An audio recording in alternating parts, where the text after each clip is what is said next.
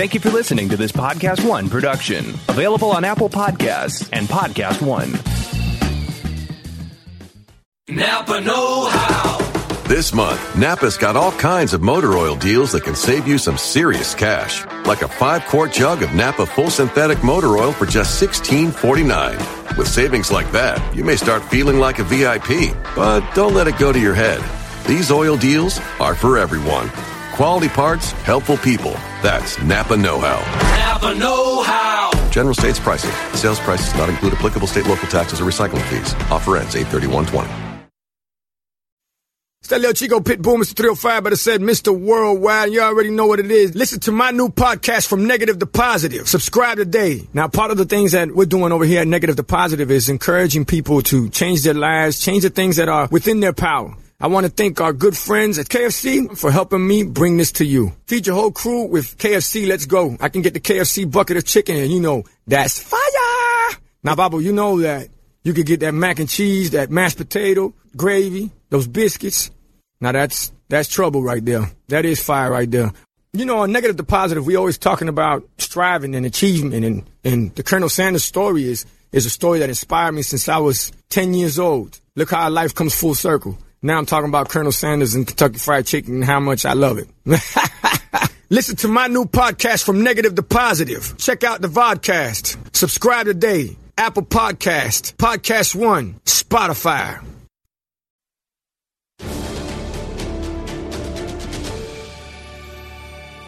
On today's show, we've got some Penguin and Alfred casting, and then on top of that, what about Harvey Dent? We're going to name some folks we think should get the role, and back to Fantastic Beasts. What's the latest? We're going to update you in just a moment.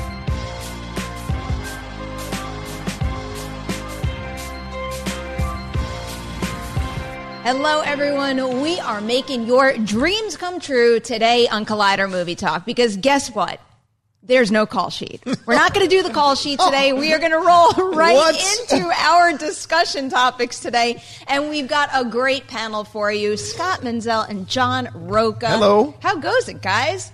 I'm great. Happy to be here. Always excited to be here with you, too. I love that Pixar shirt. It's fantastic. I feel like you're like shaming our button-ups right now because it's not as cool as that one. Yeah, dude. I had to stand out a little bit. As always. We have some very hot topics today because we had a lot of Batman news drop yesterday, specifically that Colin Farrell is currently in negotiations to play the Penguin. And then if that deal goes through and this other deal goes through, he could be joining Andy Serkis in the movie, who is also in talks to play Alfred. You guys hear this news yesterday? I mean, I know we've been talking about the Penguin for a little while, but for whatever reason, Colin Farrell for that role never crossed my mind whatsoever. Are you in the same boat as I am? Oh, never in a million years did his name come across my mind for the Penguin.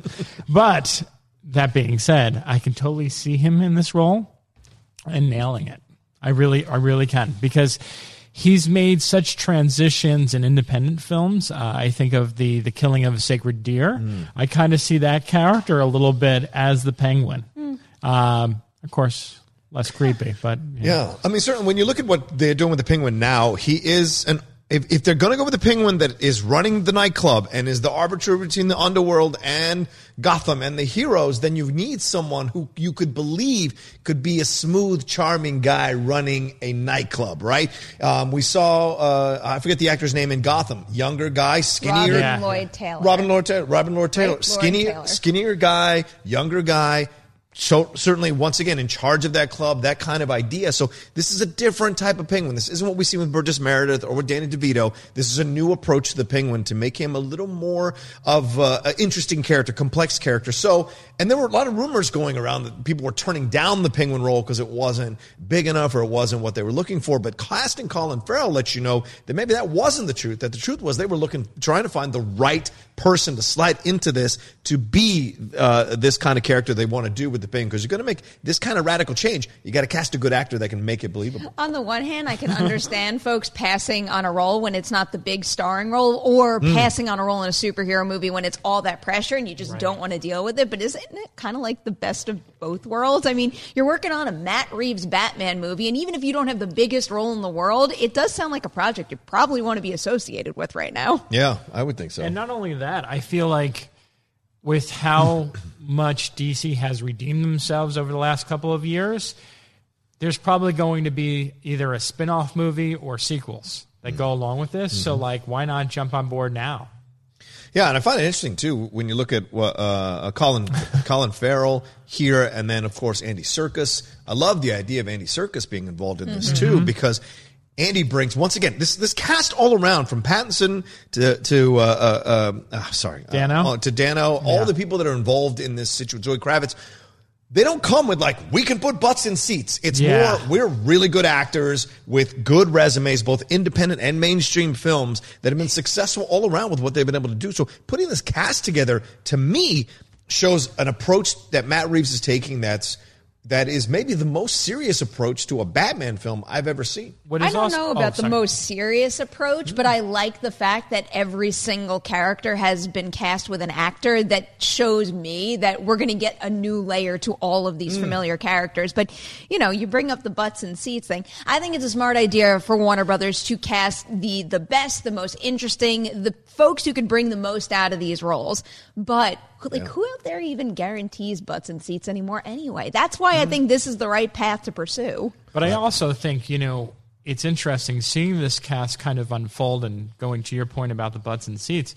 The thing is, when you take a movie like Joker and you have Joaquin Phoenix, most people do not know who Joaquin Phoenix is.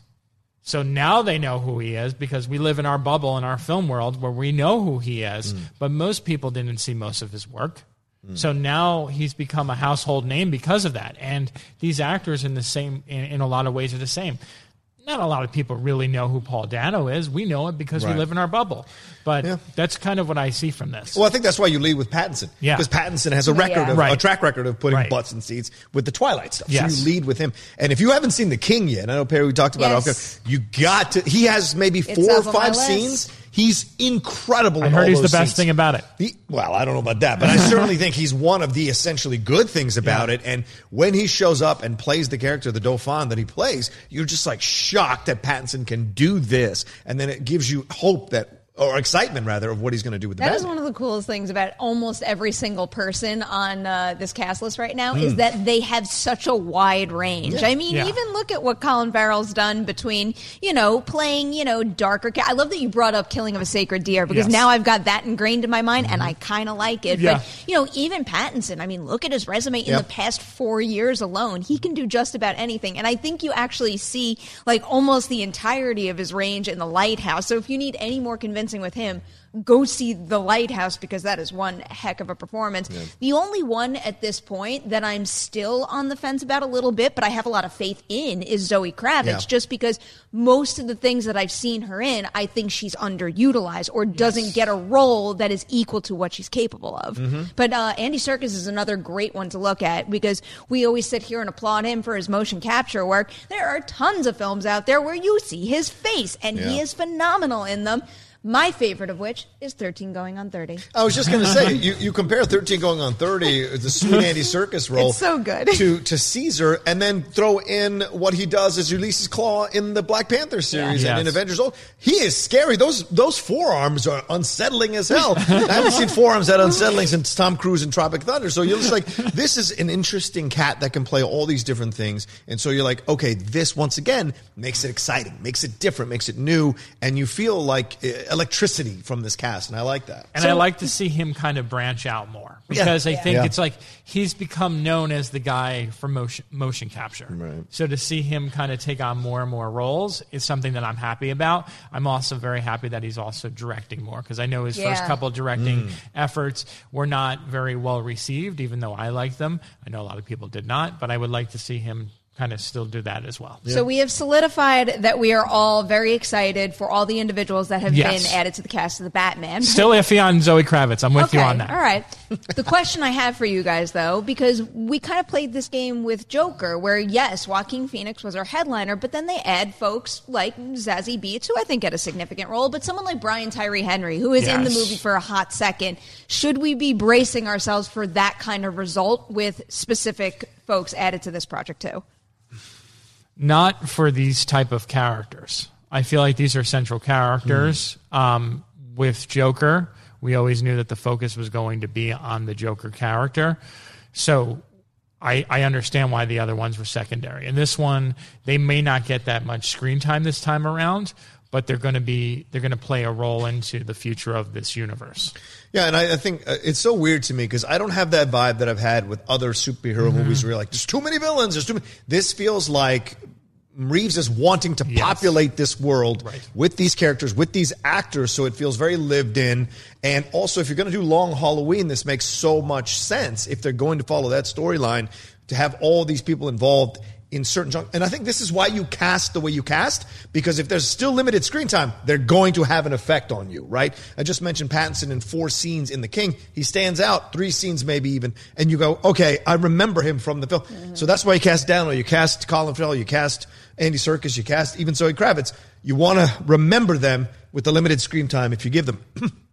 And I think that's what's going to happen here. I sort of think like, I know it's not going to be campy like the series was, right. But I'm thinking about like the way that the villains always came together on that series, the Adam West one. Yeah. So like maybe is that what they're working towards? Yeah, which I'm kind of excited about. I would want to see that. Yes. I don't know how they can make that happen in a way that best suits the tone of the movie that I'm envisioning at this point, at least. Right. I mean, all this talk, I can't wait to see something like, even just some concept art, anything, like a little more, concrete details to kind of put this all into focus. But before we even get there, our second topic today is another Batman story, because apparently they are going to be casting a Harvey Dent in the near future also. So the reason that we're bringing this one up is because after all this news broke yesterday, Justin Kroll of Variety tweeted, did hear a certain member of the Roy family was asked to play the Dent role, but they ended up passing. So we're going to get into a little dream casting for Harvey Dent, Two-Face in just a minute. But he says the Roy family. Who do you think it was? Oh, who do you think, Scott? I really don't know. Yeah? I have no clue. Who do you think? Jeremy Strong.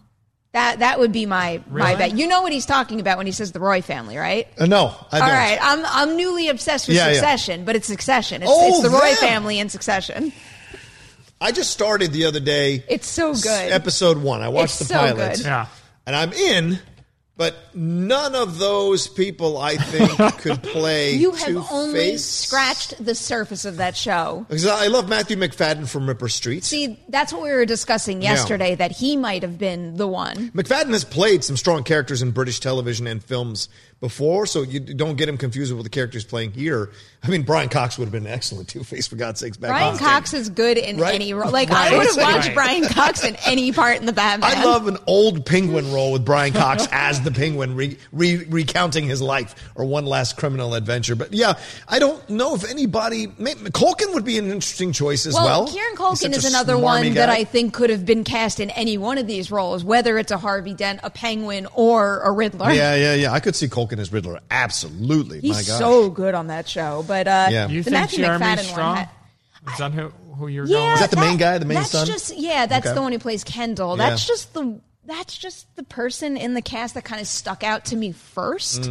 And I don't know. I feel like after the success of Succession, they're all being teed up and probably getting offers, left and right now. And yeah, at this point, I'm just about finished with the first season. Yeah. He is largely the anchor of that show. I would throw in another show that I'm about to start probably this weekend, Billions. I think Damian Lewis would be fantastic Oh, that's a good as call. Two-Face. I think he'd be great. So you like him, but I have a list here. So an article just went up on Collider.com, written by good old Jeff Snyder, and Jeff throws out a lot of names for this role. So I feel like we should put the camera somehow on the two of them because I'm curious to get your initial reaction when I say these names. Ready? Okay, the first name okay. on Jeff's list, Adam Driver. Ooh. I could see that. Yeah, sure. Okay. He'd overpower the rest of the cast, though, I think, Driver. Yes, he would. Right? Yes, With he would. his, all right. Especially after I seeing like him it. in A Marriage Story. All right, here's the next one. Rebecca Ferguson. What? I like her from Poison Ivy. Admittedly, I thought the same thing. There is no reason why a woman cannot play this role, the Two-Face it's role. 100% true, And but it's just like after Dr. Sleep also, That's and why I'm kinda how like, good she is as Rose the Hat. I mean, she's another one that I'm convinced can do just about anything.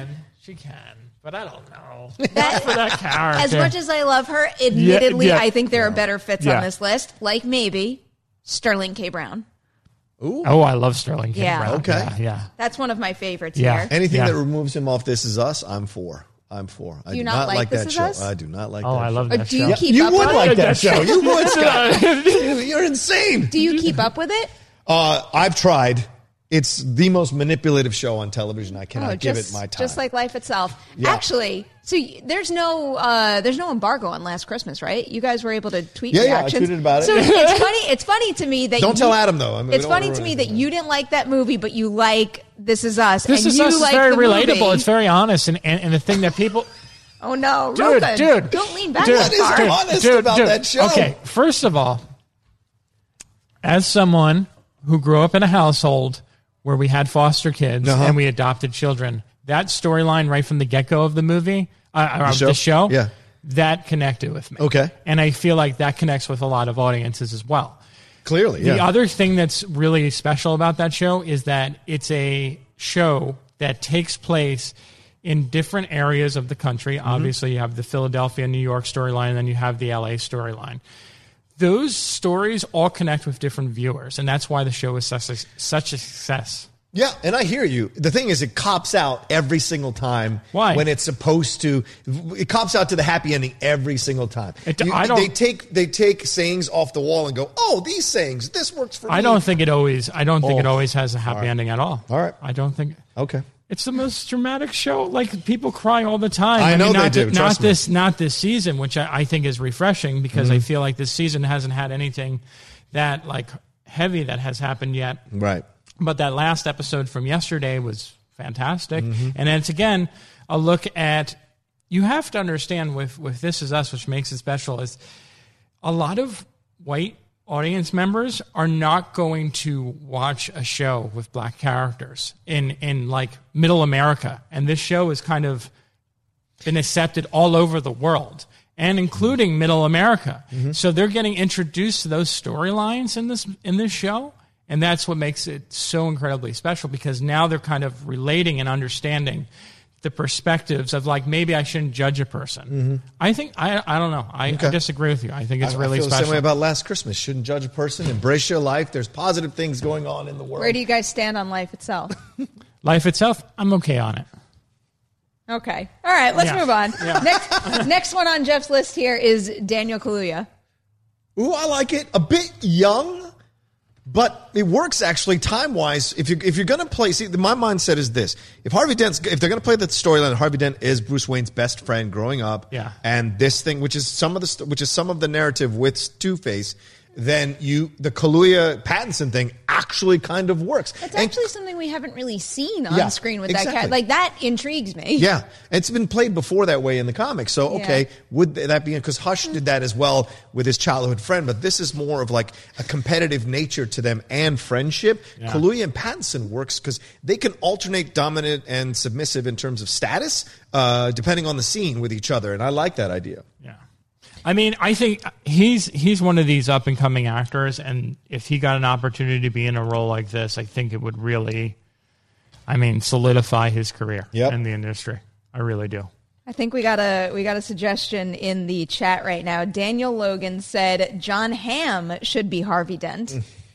That's too obvious. It feels like. It's just like the Matthew McConaughey thing, right? Like I just feel like that's so on the nose. Wait, we have a lot of good suggestions. What about J. Scott Farrell is saying Dan Stevens? Dan Stevens is really great. That seems spot on to me. Yeah. If you have not seen The Guest, you need to watch that. He's If really Dan great. Stevens goes, then you're playing more a mentor type of situation between Harvey Dent and Bruce Wayne, and that could be very interesting as well. Wait, I got more good ones here. Wow, the chat is really on fire right now.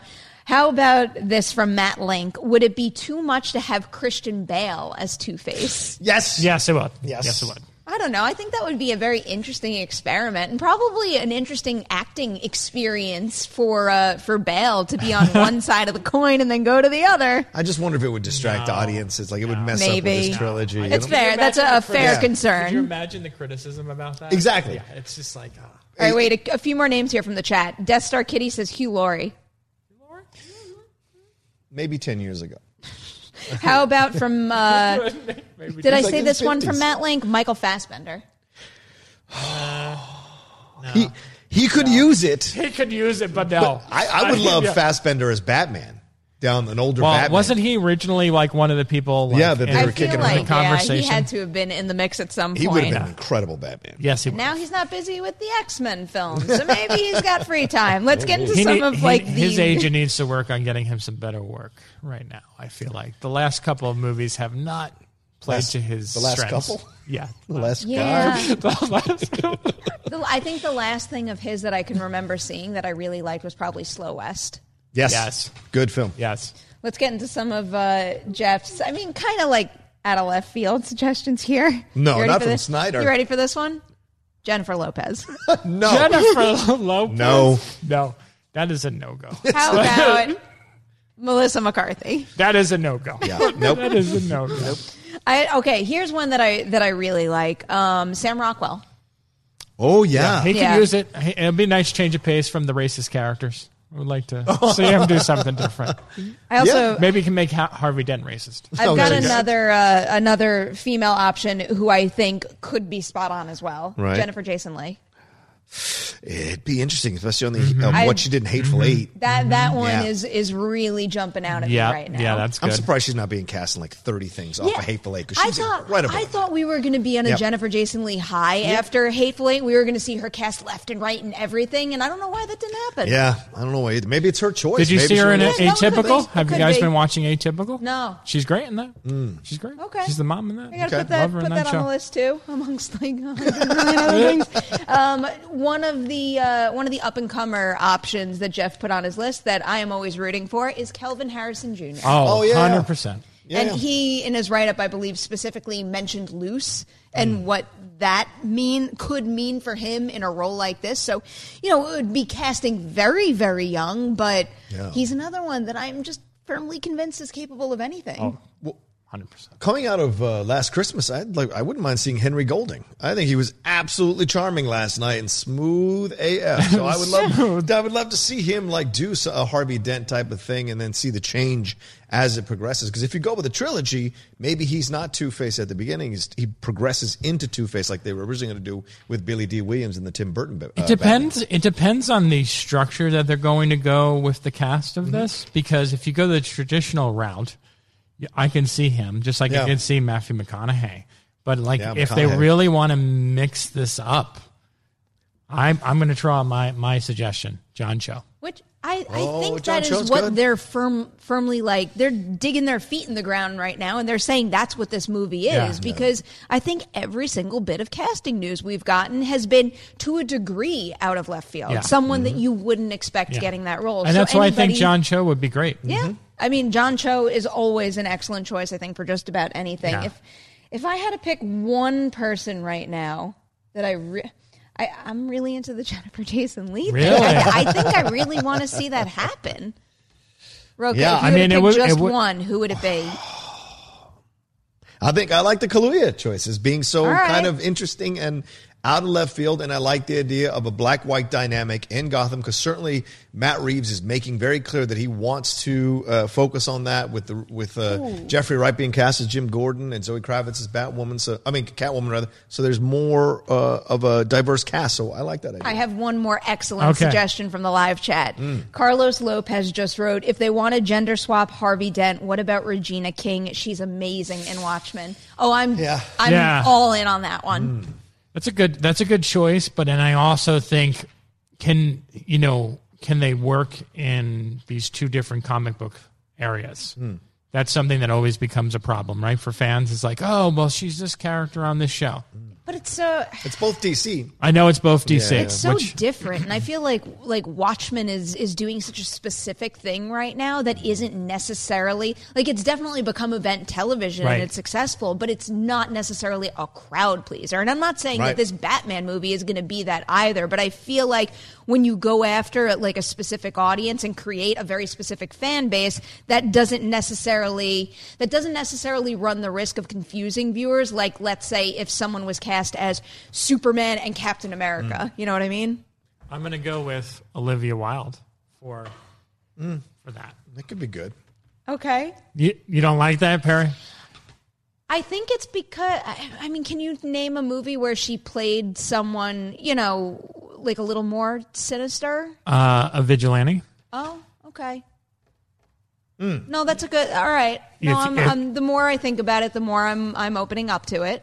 Because if you look, look at her facial structure, I feel like it would have a very interesting tone. I'm serious. I don't know what it is about someone's facial structure that makes them appropriate for Two-Face, but I'm still all for it. That's why, because it has two very distinct tones, and with the makeup, I think they could do a really great job with it. Oh. And her eyes really pop. No, that's true. Lakeith Stanfield would be interesting. Actually, that's one of the. I think that's one. Yeah, that's one of the few names that I didn't get to. That's on Jeff's list. I think that's a great choice. Lakeith Stanfield, he is another one that can do anything. Yes. Go watch 3 Lakeith Stanfield movies, and I would like to bet you get 3 wildly different characters. Yeah. All right. I think we have a whole bunch of really solid suggestions, and I don't know. Now that we got this, and it's going to be none of them. You never know, because I can't remember who it was, but I'm pretty sure that someone on Movie Talk said circus for Alfred. Oh yeah, really? In the past few weeks. So you never know, and hopefully now that we have these 2 character details, we could be getting more in the very near future. I mean, they got to start firming up every major role at this point. When does this start filming? It starts filming. Of course, this is not going to be in my endless notes right now. It's got to start filming very soon. That's what I thought. But I apologize. Very, very, very soon, because the movie hits theaters June 25th, 2021. I believe it starts filming in it has to be early 2020. Right. Yeah. So hurry up, cast the rest of this film so we can start to picture everything. All right. That's it for our Batman topics, but we have more coming your way soon on Fantastic Beasts, and also we will talk about that whole James Dean thing. But first, some ads for some great Collider Video content like this. What's up, Collider Video fans? Josh McCouga here. I'm the host of a brand new show on Collider called The Rumor Mill. Now, we're live every single Wednesday at 2 p.m., but we're live on the Collider Video Twitter, so you have to subscribe there if you want to interact live with us. If you want to throw in some rumors of your own that we want to incorporate in the show, you have to tune in live. Now, you can watch the show on YouTube later, but again, if you want to watch live with me and 3 panelists getting rowdy, giving points to each other, and just yelling rumors, you need to tune in live on the Collider Video Twitter, 2 p.m. every single Wednesday. Hey guys, it's Riley here. Let me tell you about the Riley Roundtable. You know it, right? It drops every Thursday on Collider Conversations, and I have guests from all across the space. John Roca, Gray Drake, Alexander Desplat came on at one point. We talk everything from movies, we talk about life, and everything in between. What do you want to hear? What do you want to talk about? It's the Riley Roundtable every Thursday on Collider Conversations. You get it there. It's so rare that people see it. Right? So as I'm talking about This Is Us again. Sorry about that. This Is Us conversation was still going on. It's continuing. Sorry. TV talk now. We can keep talking about the show, or we can move on to Fantastic Beasts, because in addition, I mean, you guys are kind of split on that one. Yes, we are. You're Sorry. both big Harry Potter fans. Actually, Right. You're both split on that too. So just to give you a little bit of the lay of the land here, not a Fantastic Beasts fan, a Fantastic Beasts fan. And I love the second one. I thought the first one was like not very good at all, but the second one was really good. Because like I thought the first one was a solid start, a solid enough start, and then the second one just felt like a big giant middle finger to me, and I did not want to carry on with this franchise. It's fascinating. I mean, that's what's great about this show, right? And that's what's great about film criticism in general is that we all have different opinions, and none of us are right, and none of us are wrong. Right. Well, the fans will let us know if we're right or wrong. Right. They're certainly keen on doing that. Yes. But I would say, go ahead. I'm sorry, Perry. Go ahead. Do you want to weigh in on why you're so against Crimes of Grindelwald? I agree with you. The first one was a nice, solid start. Certainly the romance between Goldie and I forget his character. That was a really sweet romance. That's what kept me in the film. Wait, who are we talking about? Yeah, now? Which character are we talking about? The guy who runs the bakery and the girl. Goldie, isn't that the girl? Queenie. I'm sorry, yes, Queenie. Yes. Sorry, I was thinking Queen and Slim. My bad. Queenie. Yeah, their romance is what kept me in the first one. Okay. Right? In the second film, though, what they did with Queenie by undercutting her, making some kind of a slave to this new order, I thought they really took away her power that she had developed in the first film. It really was frustrating for me to see that. I thought they didn't use Johnny Depp well as Grindelwald, and it felt flaccid a lot of the time. And you got to have that sense of dread. If you're going to come with a new version of Harry Potter that's connected to the universe, you need to bring a little more sense of dread to the film, and I didn't feel that way. That being said, Jude Law being introduced as Albus Dumbledore is the highlight of that movie. And Eddie Redmayne, I think, is a bit of a boring lead for this franchise now. So to hear what we're going to talk about, that they're going to move this next one to where Albus is more of a lead and more taking center stage in this.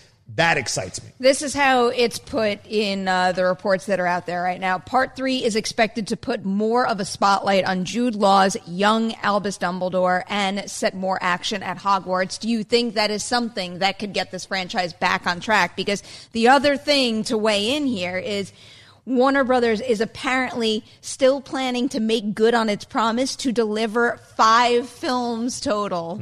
That right there is the biggest red flag in the world to me. Yeah. Yes, Dumbledore and Hogwarts does give me some hope, but it's a spin-off series with diminishing returns, and we know how hard it is to come back from that. It's like the second you see film 1 make a decent amount of money and then the drop-off that it had with film 2, the odds of it ticking back up with 3 are kind of slim. I'm not going to disagree with that point. I think this is the problem with Hollywood in general right now, is that they get so hooked on like a particular brand and they milk it to death.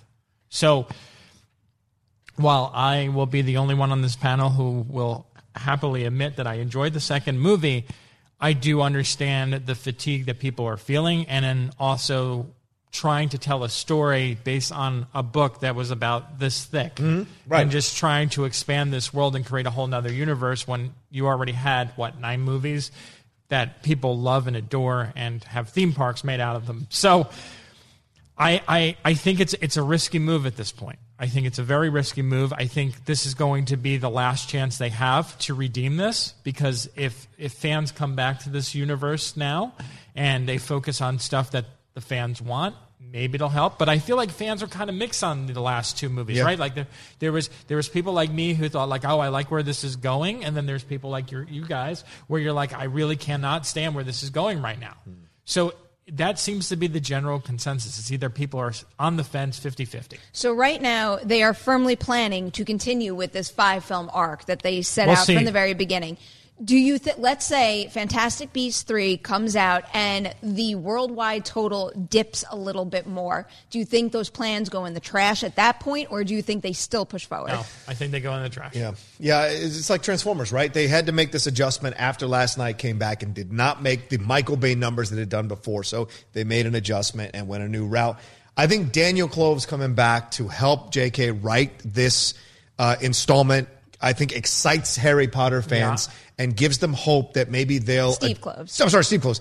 My brain today. They'll adjust things to make it work and go back to the vibe of those original Harry Potter movies that made people fall in love with them. Nothing against J.K., she wrote the first 2. A lot of people had complaints about the scripts in the first 2 films. Yeah. And so you're like, well, you bring in Daniel Kloves, who helped her, or helped Sir Steve. Damn it. Daniel Kaluuya is what I'm trying to say. Damn it. Anyway, Steve Kloves. You bring in Steve want Kloves. him in this world too?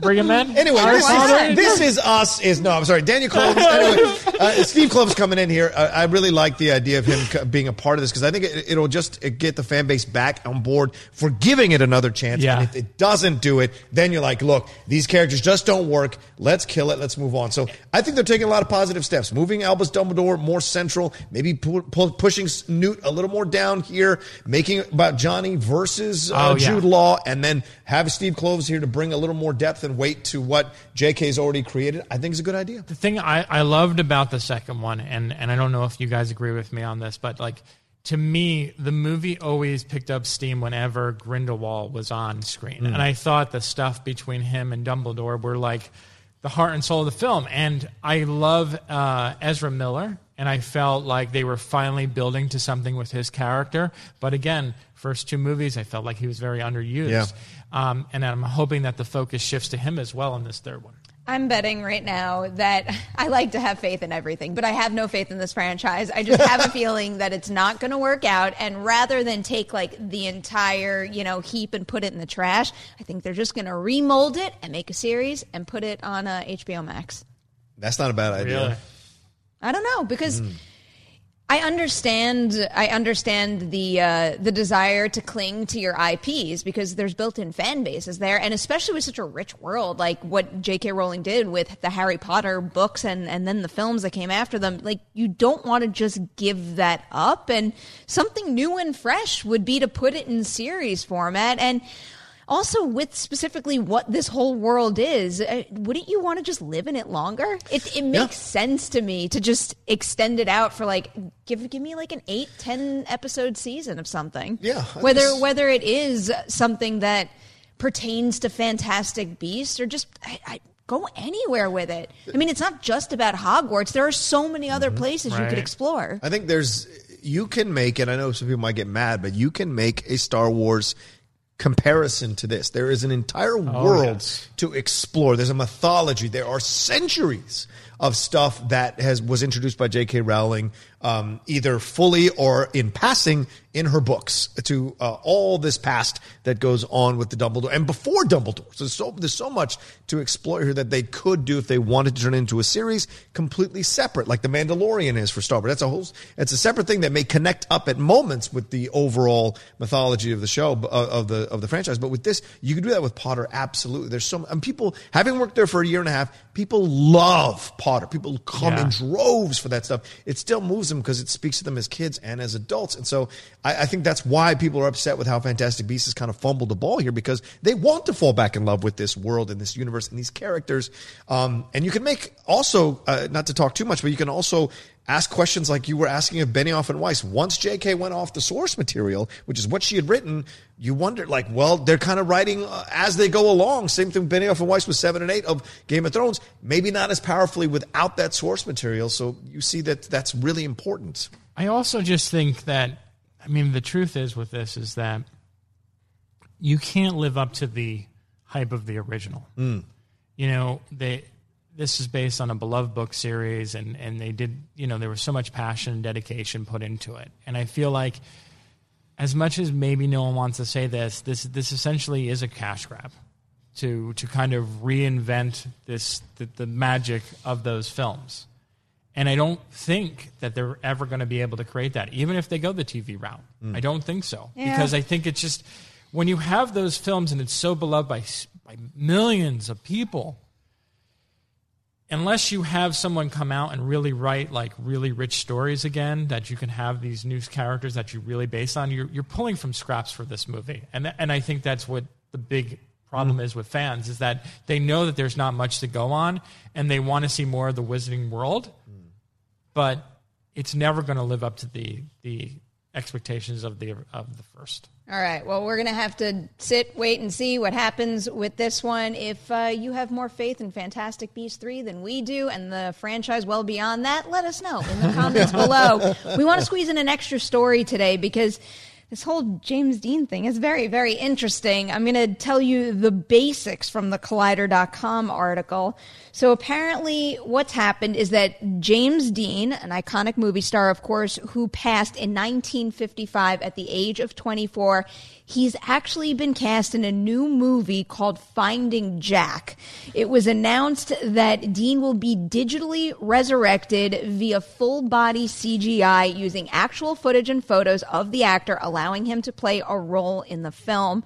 Before I toss it to you guys, a couple of reactions we have right now in the chat. JP Starlin said, I'm okay with it. The more James Dean, the better, I say. Zeno Hour says, I think it's insane and exploitative.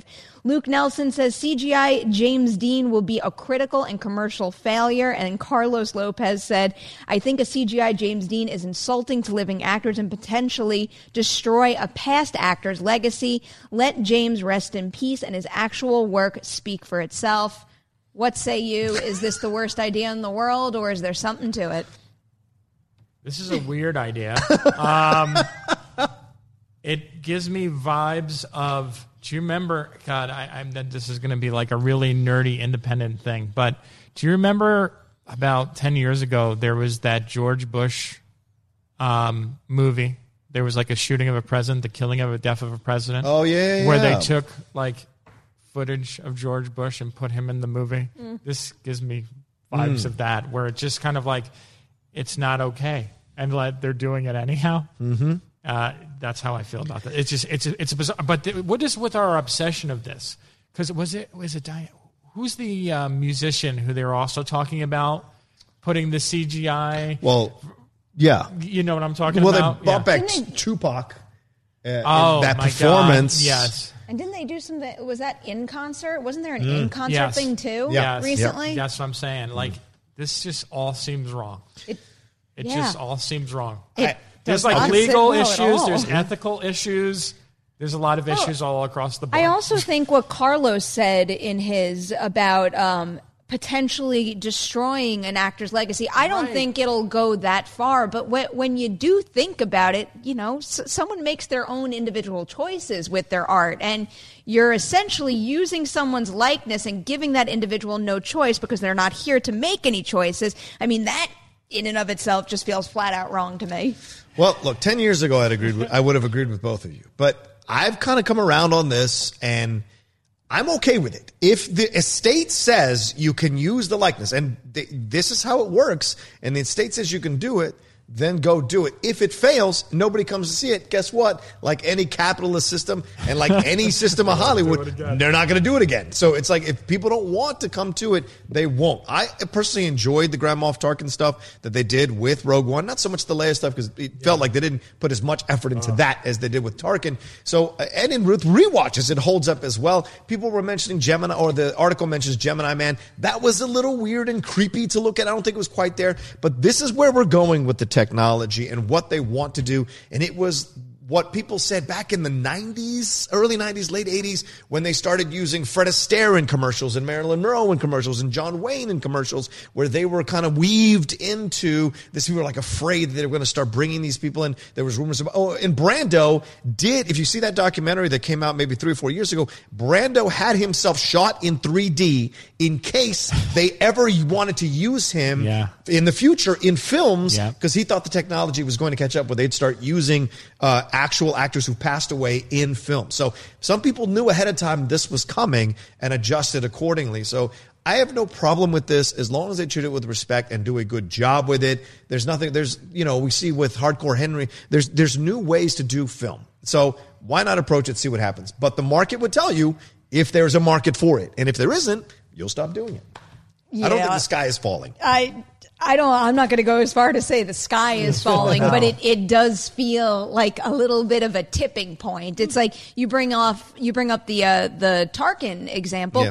That was for a cameo. That was for, seconds of footage. That was absolutely nothing. This is being described as a secondary role in the film. Yeah. To be able to bring someone back to that extent is completely different. And I also think a completely different example would be aging people down like they did in The Irishman. I think that was a responsible and pretty good use of the technology in that case. And when it comes to Will Smith and Gemini Man, they took a swing. They tried something new, and it was Will Smith playing both roles. Right. The fact that this isn't James Dean at all is very alarming to me. And the thought that we could be heading towards a future where we're just bringing people back and not giving a new generation opportunities is yet another thing that concerns me. I don't know. This just has like a million red flags stuck in it to me. It's very problematic because what statement does it make about the current state of actors too?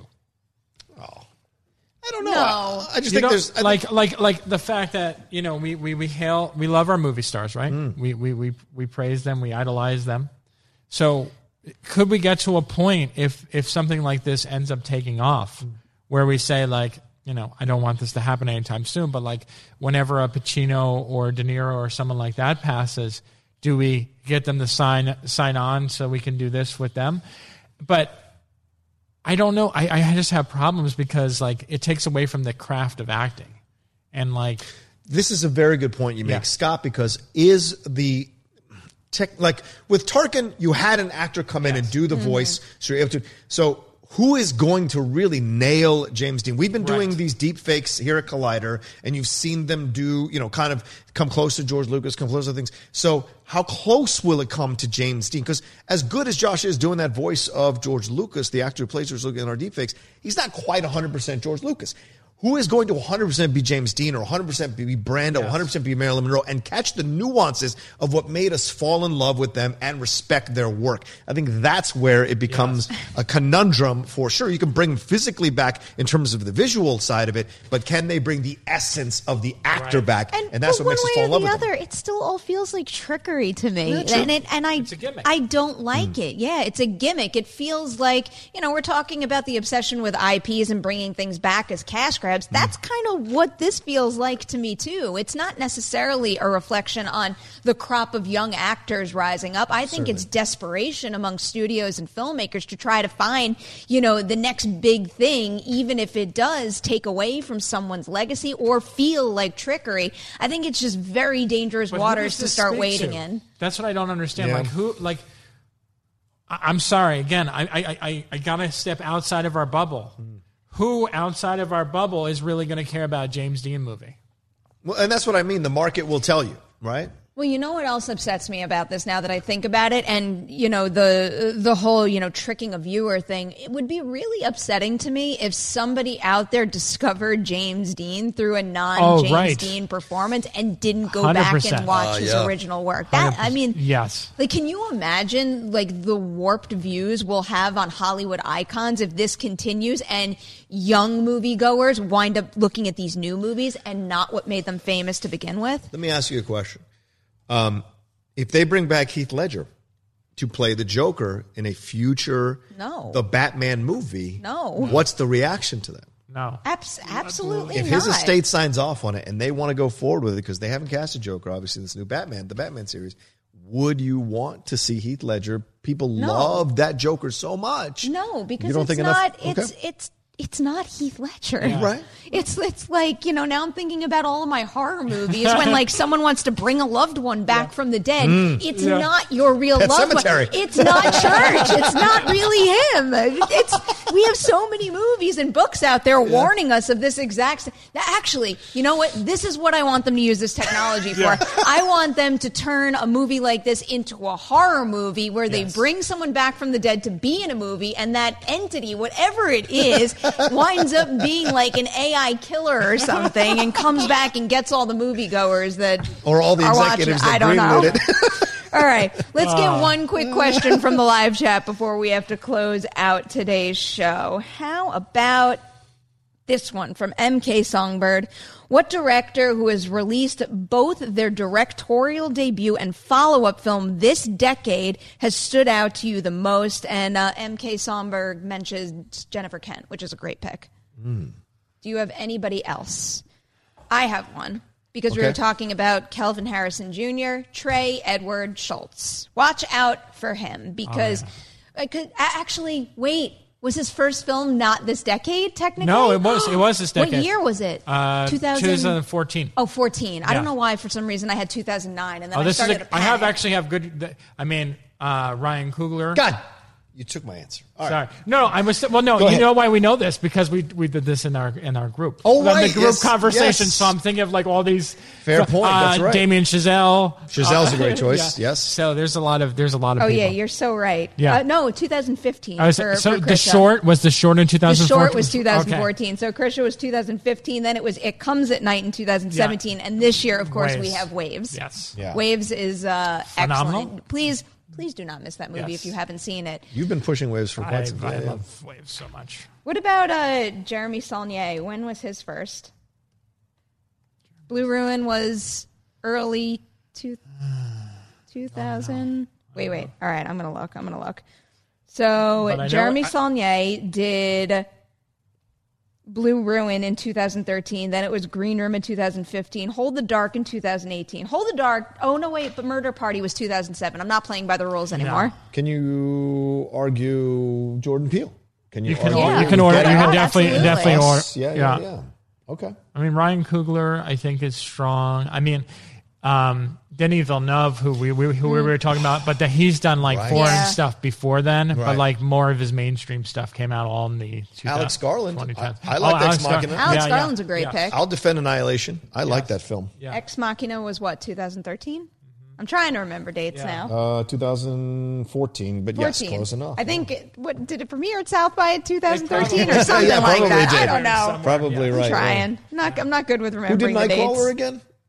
Nightcrawler was Dan Gilroy. Yes. Was he Gilroy? Yeah, Dan Gilroy. Does he qualify? But does Dan Gilroy really qualify because he had Nightcrawler, and do you think the other two movies really lived up to Velvet Buzzsaw and... No, never mind. That other one with Denzel Washington. I did not like Velvet Buzzsaw. Oh, Roman S. Roman, J. Israel. Yeah. That one was fair so points. disappointing. I remember seeing it at TIFF, and I was like, oh my God. And then they recut it, just like the current war.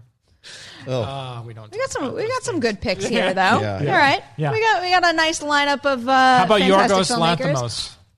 That's a good one. Yeah. Wow. With the lobster? Yeah. Yep. Wow, I can't believe. Yeah, you're so right about that. And when you look at like the volume of great films he's delivered, just how quickly they've all come at us. I mean, that's a great answer. Yeah. All right, I'm satisfied ending on that note. Guys, thank you so much for spending your Wednesday morning with me. Adam in the booth, Thad in the live chat. Thank you so much for your help. Guys, head on over to Collider Live right now because at 10 a.m. PT, they go live, and on today's show is Jane Seymour. You're not going to want to miss that. We will be back here for Collider Movie Talk tomorrow morning at 9 a.m. PT. Do not miss it. Like and share this episode, and I will see you soon.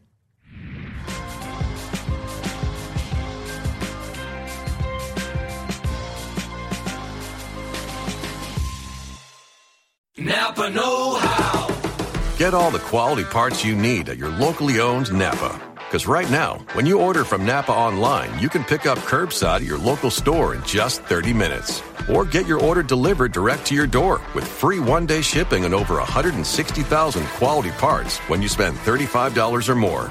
Quality parts delivered quickly and safely. That's Napa know-how. Napa know-how. At participating stores, standard ground shipping and exclusions apply. We begin today's meditation with a few sipping exercises to remind us a little treat can go a long way. So pick up your McCafe iced coffees, close your eyes, and deep sip in. And deep satisfaction out. Take a treat retreat at McDonald's. Right now, get a McCafe iced coffee in any size and any flavor for just 99 cents until 11 a.m. Price of participation may vary.